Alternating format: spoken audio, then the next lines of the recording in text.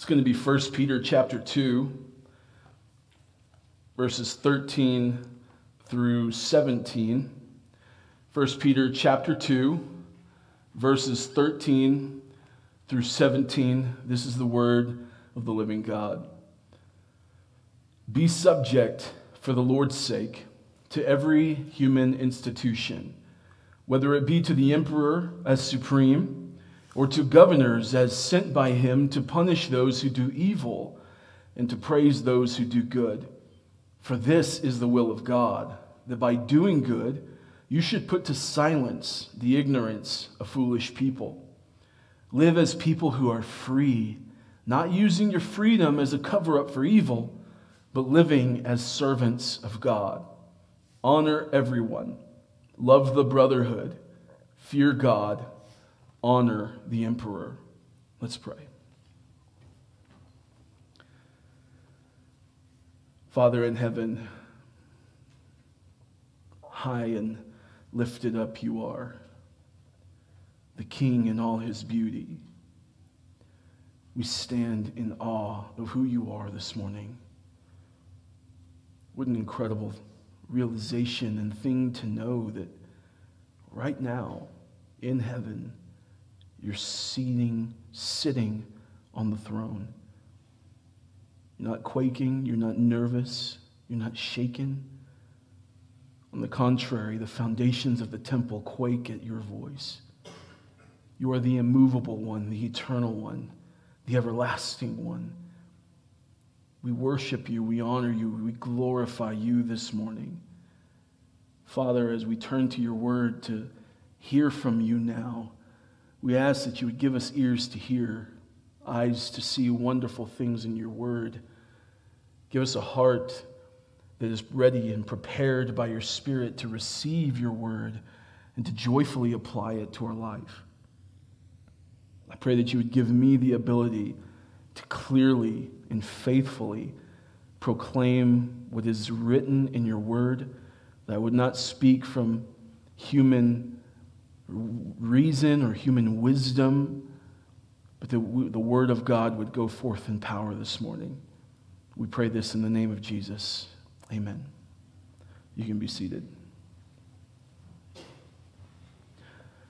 As you can see, the title of the sermon today is Submission for the Lord's Sake. We're continuing our exposition of the first letter of Peter to the elect exiles in the dispersion, trying to figure out how we can be faithful sojourners. How can we walk worthy in a wayward world? Many in our world today, especially in our country, like to say, I'm not very political. Maybe you say that yourself, and that's perfectly fine.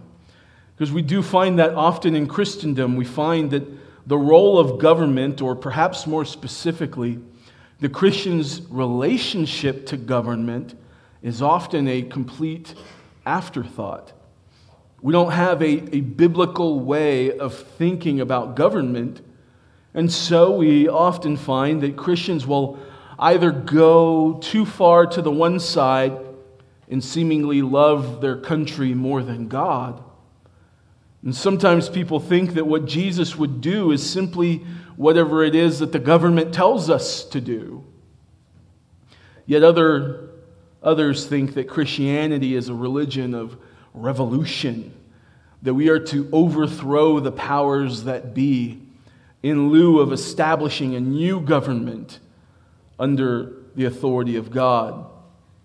But as we consider how to be faithful sojourners, how to walk worthy in a wayward world, it is important that we learn to think biblically about the role of government and our relationship to it.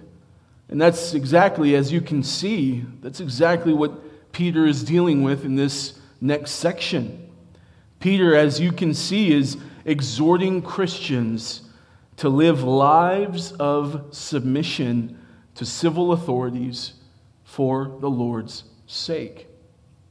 In doing this, he gives us 6 important lessons on Christian submission. 6 important lessons on Christian submission. And that's how we're going to spend our time this morning. So let's begin. Our first lesson is, first of all, is the command to submit. It's from verse 13, part A, the very first part of the verse. Be subject.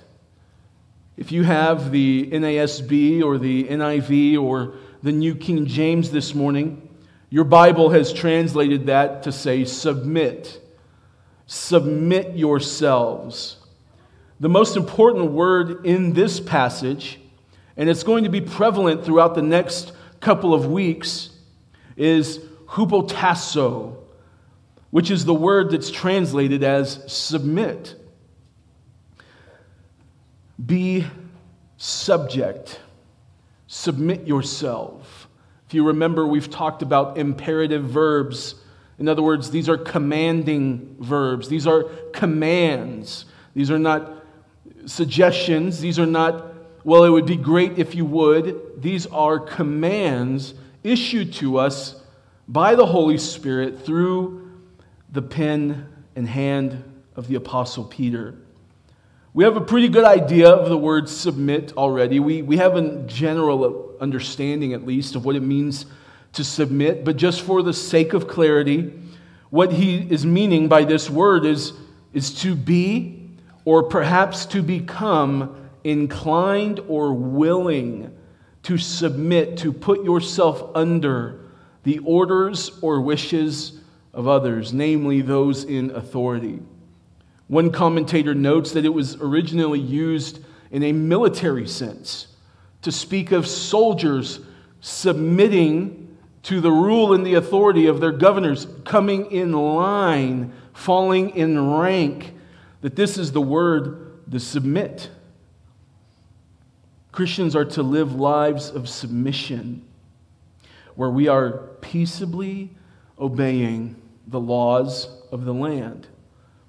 Our natural ears don't like to hear words like submit, especially if it's in relation to other humans.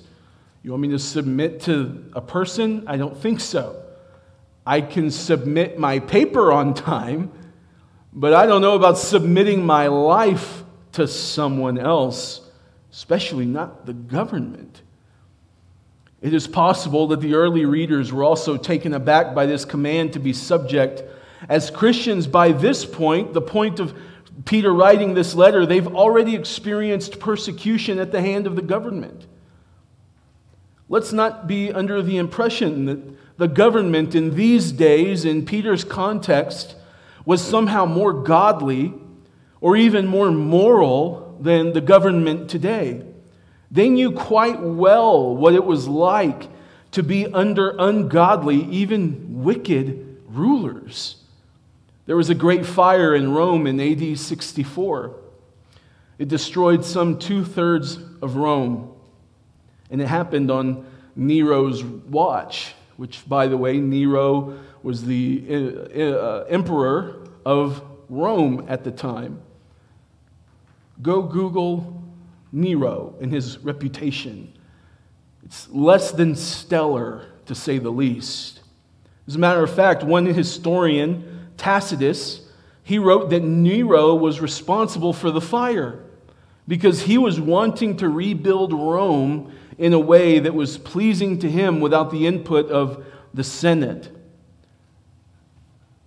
Just so happens that not long after that, he built for himself, a big, beautiful compound there in Rome. But as for Nero, he is said to have blamed the Christians for the fire. He was not fond of Christians. Nero was cruel towards Christians. He fed them to tigers in the Colosseum. And he used the bodies, get this, the bodies of Christians set ablaze as candles to light up his garden parties. Does that sound like a great guy? Does that sound like someone that, well, it makes sense for Peter to say to submit to that kind of leader? Absolutely not. That's a wicked ruler. And in this context, The fire hasn't taken place yet, but he is certainly in full-throated wickedness and persecution. In this context, Peter is writing to the Christians and saying, be subject to every human institution. Peter himself has been imprisoned before on account of the gospel. And it's this system that Peter is saying to submit themselves to. You know, we have this idea, this belief, and I hear people say it often, that you're to obey the government insofar as much as they're doing godly things. Don't we all wish that were the case? That we would actually have godly politicians, that we would actually have a godly government. That would be wonderful. But that's not going to happen this side of glory, my friends. It's just not going to happen. We are ruled largely by people who are lost and dead in their sin. So how can we expect for them to rule over us in a godly fashion? It's not possible. Now we're going to get later on to some wisdom and discernment to use, of course. But we need to hear this same command from Peter today. Let's look at Jesus. Jesus himself modeled submission to human institutions, didn't he? You know, we used to wear the bracelets, the WWJD bracelets. Remember that? What would Jesus do? And we speak of Christ-likeness. But what would Jesus do in relation to the government? Well, we need only look at what Jesus did. He submitted himself to the rule of the government. Let's not forget that he stood before Pontius Pilate. Pontius Pilate, who was the governor of Judea at that time.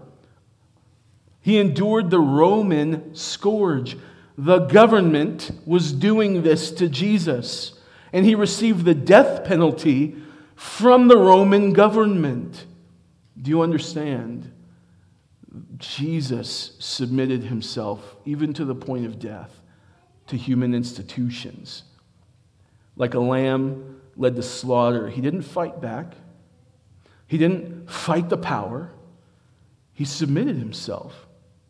As I stated in the opening, our submission to civil authorities is an area of life that we don't typically think of when we think of the Christian life, but it is necessary. But why is it necessary? We need to know why it is necessary. Number 2, it is our incentive for submission. Look at what Peter writes, verse 13. Be subject for whose sake? For the Lord's sake. Be subject for the Lord's sake. Everything in the Christian life is for this reason. Everything that we do is for the Lord's sake. It's for Him and it's unto Him. The command for us to submit to government and our following obedience is no different. It is for the Lord. That is to say that we do not submit to government because we have no spine. We don't submit to government because we have no convictions. We're not submitting to government for any other silly reason we could contrive other than the fact that it is for the Lord. This doesn't make us Christian nationalists. It doesn't mean that we idolize the government. It doesn't even mean that we are blind to the utter moral failings of our leaders. We simply do it because the Lord says so. And so we do it for His sake. This is the Christian's heart, all of life unto the glory of God. You know Paul in 1 Corinthians 10:31. Whether you eat or drink, or whatever you do, do all to the glory of God. For the Lord's sake, it's for Him. Whatever you do, our submission to civil authority is no different. And this is important for Peter to write and us to grasp because we can see that it would be very easy to face persecution from the government and become bitter. It would be very easy for us to look at the utter lawlessness and godlessness of our government and say, well, I'm just not going to listen to anything those people have to say. But then we turn to 1 Peter, and the word that God said stands forever screams in our face, be subject for the Lord's sake to every human institution. So we're not to become angry. We're not to seek revenge against a crooked system. This is not to be the Christian's mindset, but instead a humble submission to the governing authorities for the sake of our Lord. After all, when we submit for the Lord's sake, we are only walking in the footsteps of our Lord. We'll soon get down to verse 23 below, but if you'll go ahead and look at it with me, Peter writes of Jesus, when he was reviled, he did not revile in return. When he suffered, he did not threaten, but continued entrusting himself to him who judges justly, in other words, to God. Jesus Christ modeled for us what it looks like to live humbly and submissively on this earth. Notice, he did not revile in return. He didn't threaten. At one point, he even said, do you not think I could ask my Father and he would send legions of angels to fight my case? Jesus had the authority. He is the authority. He is Lord. And even still, he submitted himself to the human institutions. He knew that vengeance belongs to God, and that even when he is treated unfairly, God one day will punish all sin. Thus, as Peter has been demonstrating, we as Christians live with an eternal perspective, and in doing so, we submit to civil authorities for the Lord's sake. Once again, allow me to repeat, it's not because we're spineless cowards. It's not because we think that the government is infallible. And it's not because they do great things that are even in our favor. But it's simply because our Lord has commanded it, and we do it for his sake. Let's look at number 3, those that we submit to. Verse 13c, the last part of verse 13 through 14. Let's just read it. Be subject for the Lord's sake to every human institution, whether it be to the emperor as supreme or to governors as sent by him to punish those who do evil and to praise those who do good. Peter first begins in a very broad category, doesn't he? Every human institution. There's an interesting note to make here about the word institution. In the original, it's actually only used in the New Testament to refer to creation, God's creative work in the world. So what he's saying and showing us is that these human institutions are instituted by God. They're not of just absolute human invention. We didn't come up with them one day out of the clear blue sky. These are God's ordained means of structuring a society. Now, obviously, these structures are filled with people who often are not near to the Lord, so therefore they become broken. But the systems themselves, the human institutions, these are God's way of structuring the society. We have speed limits. We might sometimes think of those as speed suggestions. We have seatbelt laws. We have building codes and permits. Brother Art, you know that one very well. We even have regulations on parking. You can get a ticket for parking in a place that you ought not park. But imagine now a world without these human institutions. A world without speed limits. A world without seatbelts. A world without you park wherever you want, you build as you wish, whenever you wish. No rules, no laws. There would be utter chaos.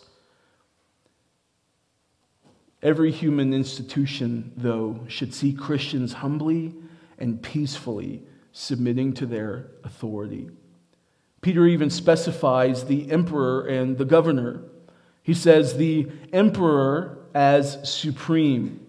The word here for emperor is the same word for king, but it is essentially meaning the highest authority in the land, thus the addition of the word supreme.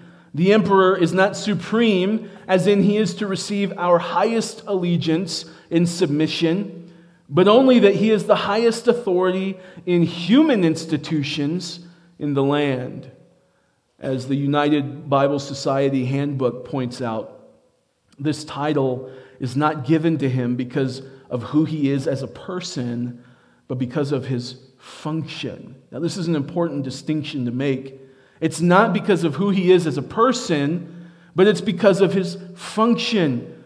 That is to say, the emperor is not supreme in his person, only in his function.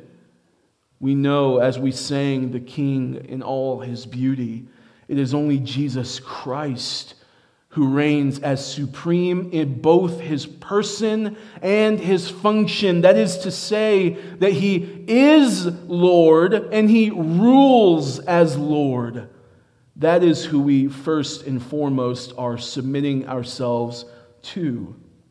Our president and any president that we might have is not to be submitted to because of who he is as a person. My friends, we would not ever in good conscience be able to submit to him then if it was simply based off of who he is as a person, because he doesn't possess any authority in and of himself. Rather, we are to submit to our president in this country because of the role that he plays in our government. It's the function that he has.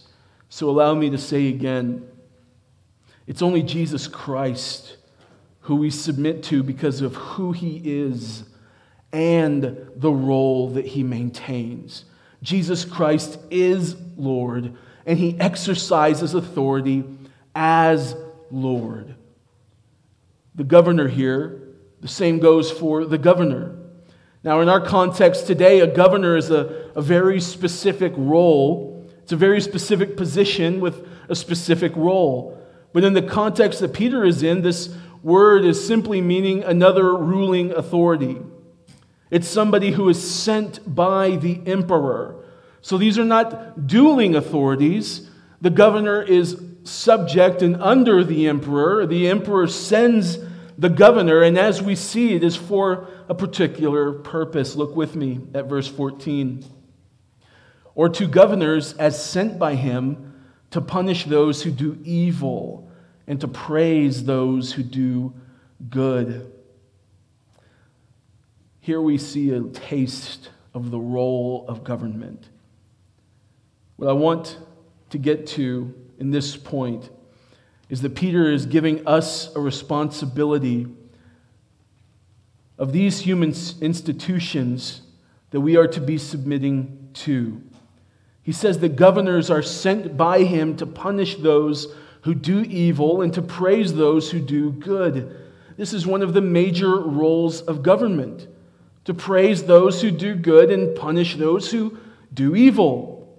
And while we might not see a government handing out trophies for best citizen, we don't have that, do we? Maybe we would all get a participation trophy. You tried your best. Here you go. We don't see that. It's not that sort of rewarding of behavior. But we do know that there are ways to be praised by human institutions. For one, if you're doing good things in your life, following the rules, in other words, you won't be put into jail. By the way, that's actually a very good thing. That's a leg up. In other words, we're not arbitrarily chosen to be punished and put in prison. At least we shouldn't be. As the early believers knew quite well, as did Peter, those in authority that are a part of these human institutions don't always do the right thing. What happens when the government begins to punish those who do good and praise those who do evil? Well, God tells us in Isaiah, woe to you who put bitter for sweet and sweet for bitter. Woe to you. Daniel knew about this as he was cast into the lion's den for not bowing down to Nebuchadnezzar's false gods. Now understand, Daniel was doing a good thing. He was choosing to obey and to worship Yahweh.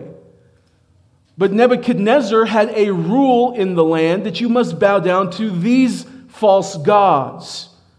So Daniel had to disobey, didn't he? But he was doing good in his disobedience, and he was punished for it. Shadrach, Meshach, and Abednego, same thing. It's a terrible thing in the eyes of God to make those who do good afraid and to act unjustly towards those who are undeserving. Kings all throughout the days that we have recorded in the Old Testament often did the same. Many of them led Israel into apostasy and the worship of foreign false gods. They acted unjustly in deciding between legal matters and were harsh on those who were weaker and impoverished. This command for us as Christians to submit to them is not, hear me clearly, is not hingent upon whether or not they are evil rulers, whether or not you voted for them, whether or not they rose to power illegitimately, or whether or not you like the individual. This is one of the big conversations, or perhaps arguments is a better word to use, that is taking place in our country today, isn't it? That if we perceive the leader to be of ill repute, if he is not up to our standards, we have the right to react however we see fit. Look at the events that have taken place over the past year. We've seen riots all over America in the name of justice. Those who were taking part in these riots were justifying their cause by saying that they do not believe in our current government or our current human institutions to be performing in a manner that they deem as right, good, and just. Therefore, they have the right, if not duty, to demand their way by rioting, calling for the defunding of the police, destroying buildings, vandalizing police cars, and so on and so on. But understand that our police are a part of these human institutions. They're a part of the human institutions that God has ordained for us to keep things in order. Paul in Romans chapter 13, verse 1. Let every person be subject to the governing authorities, for there is no authority except from God, and those that exist have been instituted by God. Therefore, whoever resists the authorities resists what God has appointed, and those who resist will incur judgment. This is written by Paul, who, ironically, frequently found himself in prison for preaching the gospel,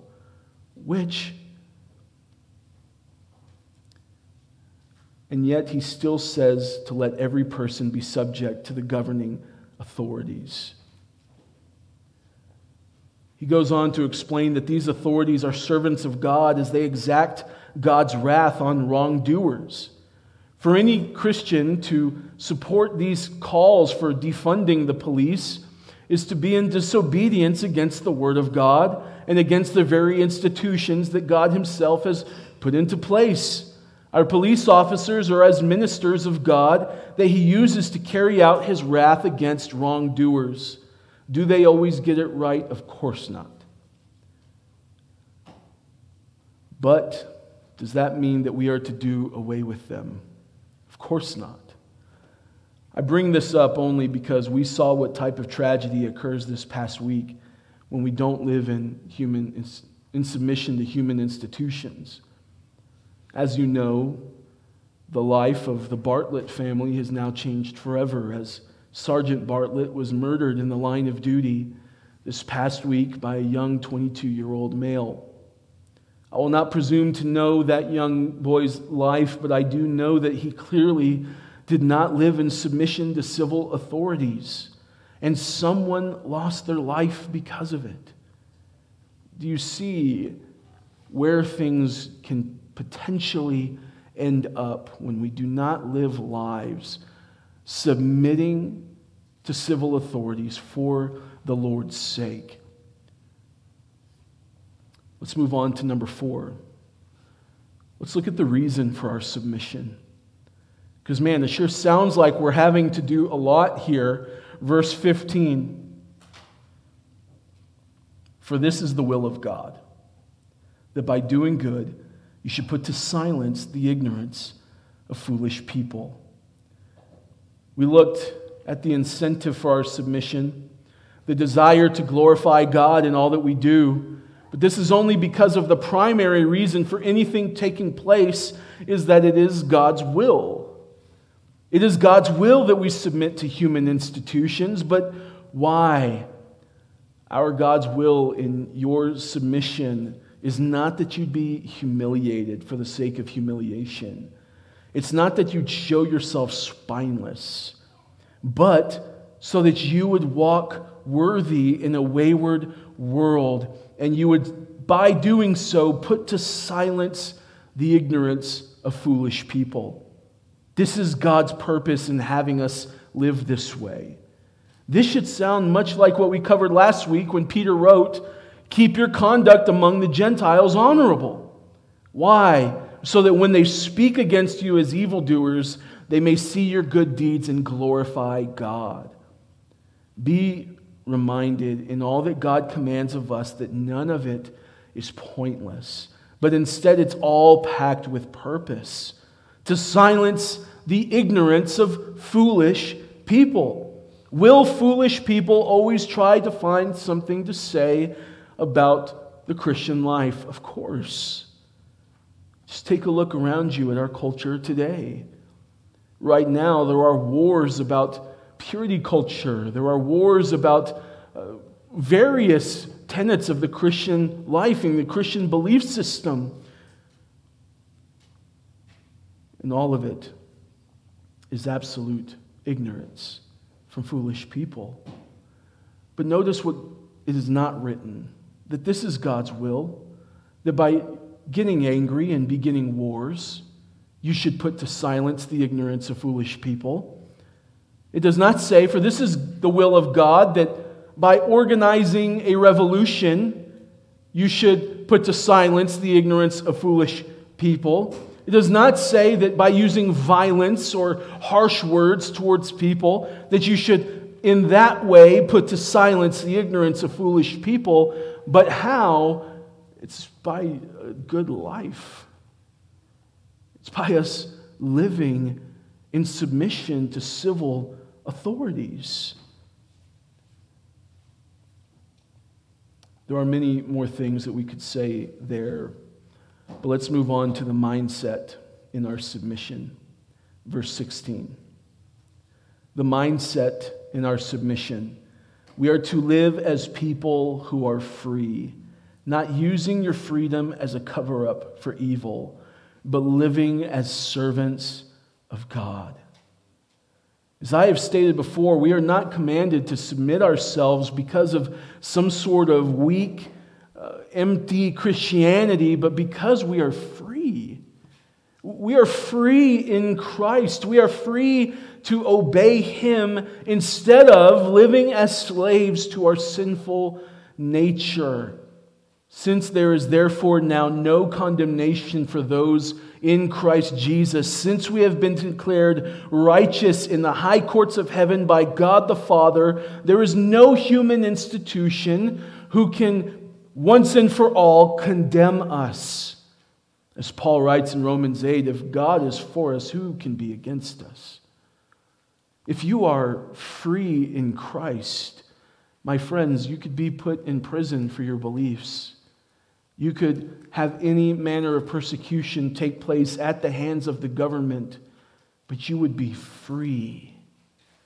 Peter is writing this, having been to prison himself. You know what he was doing while he was in prison? Living as one who is free. We could, in Canada, we talked about recently, the pastors who were arrested there. As they were behind bars, they might, in a human sense, be imprisoned, but in the eyes of God, they were free. This is the beauty of being a faithful sojourners, is that we are free in Christ. We are not slaves to a system. We are not to be subject to the governing authorities as a means of salvation. We do not find salvation in a governing authority either, but we find salvation in Christ Jesus, who, let's just play this through, by submitting in his submission to the civil authorities of the time, Jesus endured the Roman scourge. Jesus endured great suffering. Greatly persecuted was he. He was beaten and flogged, his beard pulled out, his body broken. He died at the hands of the government, an unjust death. But he did it for you and I, because on that cross he was bearing our sin. He bore every single one of your sins, mine and yours, both past, present, and future. He endured the wrath of God that was meant for you, and he died under the hands of lawless men, but only to rise again. And you see, when we put our faith in him, we are made free now from their slavery to sin. We are made free to now worship and to honor and to obey him. In reality, we think that being free means the ability to do whatever it is that pleases you. But truthfully, being free is being able to do what pleases God, which only those of us who are in Christ Jesus can truly do. This is our mindset then, is that we are living as servants of God. When we are submitting to the government, we're living as servants of God, not necessarily the government. This is for the Lord's sake. We obey and submit to human institutions because we are servants of God. And it is his will that we would glorify him by living lives of civil obedience and doing good, that the ignorance of foolish people would be silenced.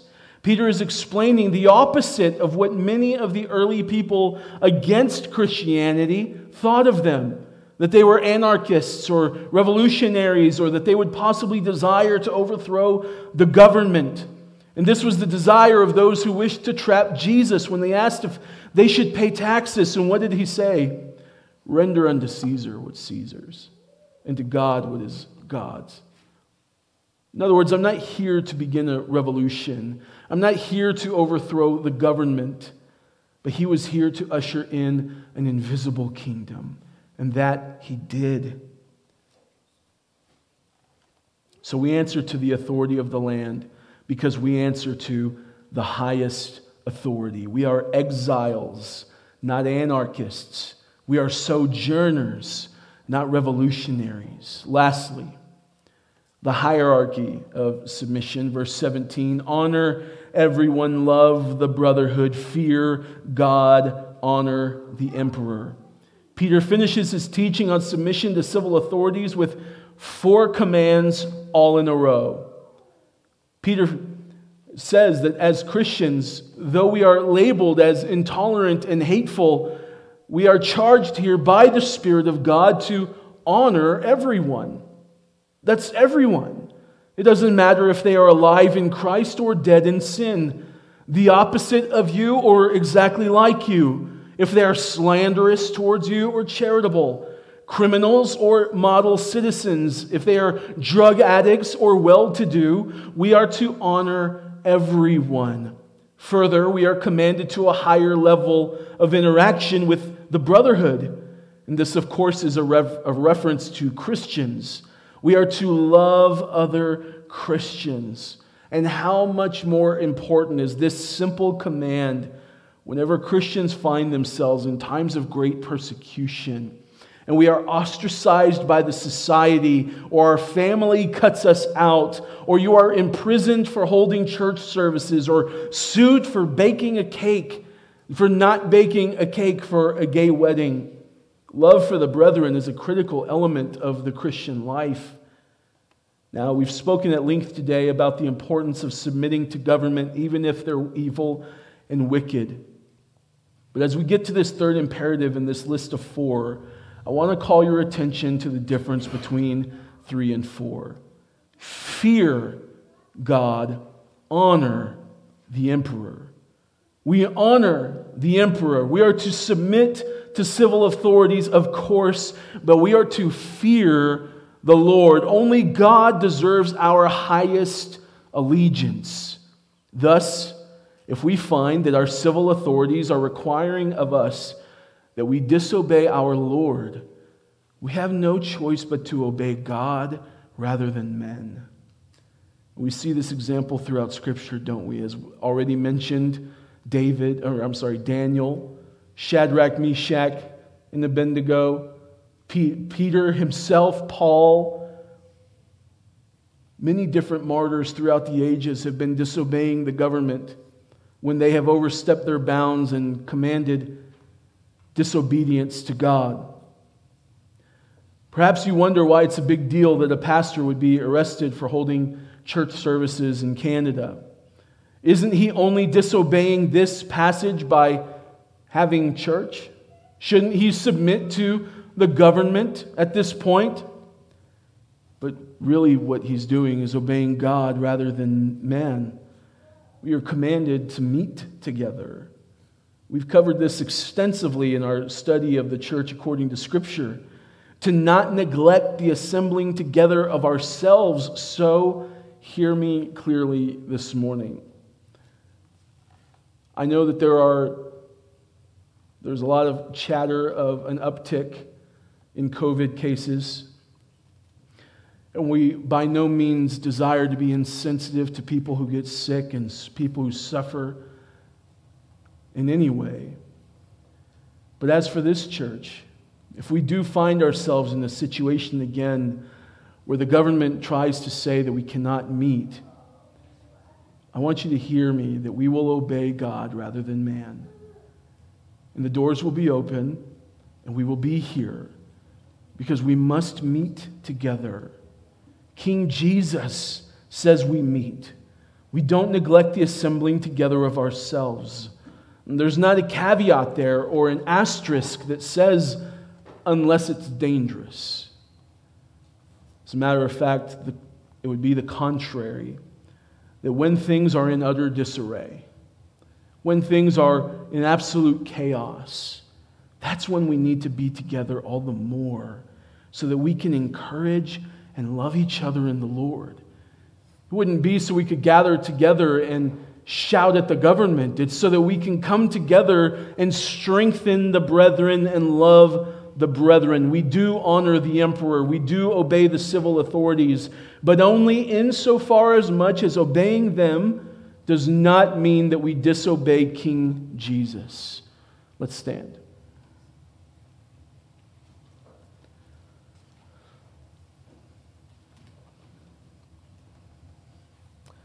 As Peter has instructed us to submit to civil authorities, let us be reminded this morning that all authority comes from God. No one possesses an ounce of authority outside of His sovereign decree. Thus, we submit to these civil authorities for His glory, and we live lives of good conduct so that we might silence the ignorance of foolish people according to the will of God. May Christ be glorified as we apply this text to our lives. Let's pray. Father in heaven, we thank you for covering so much different ground in your word. Just every area of life, we can find something speaking to that from your word. We thank you for that. We worship you and honor you because of that, Lord. For in our sinful nature, we would be more than inclined to rebel, to disobey at every turn, to mock, to put down, to do anything other than be subject. So we thank you, Lord, for your clear commands, and we ask for the empowering of the Spirit that we would apply this to our life and be subject to civil authorities, knowing that every authority comes from you. And I pray that you would also give us wisdom to discern when it is that to obey government would be to disobey our King, that we would not ever use that as a license to sin because we desire to disobey, but that we would use discernment and wisdom so we can live lives that are pleasing to our Lord and our King. We pray this in the name of Jesus. Amen. We have a song as normal. I will tell you this is a very quick song, but it is a way to end with our minds and our hearts glorifying our Lord.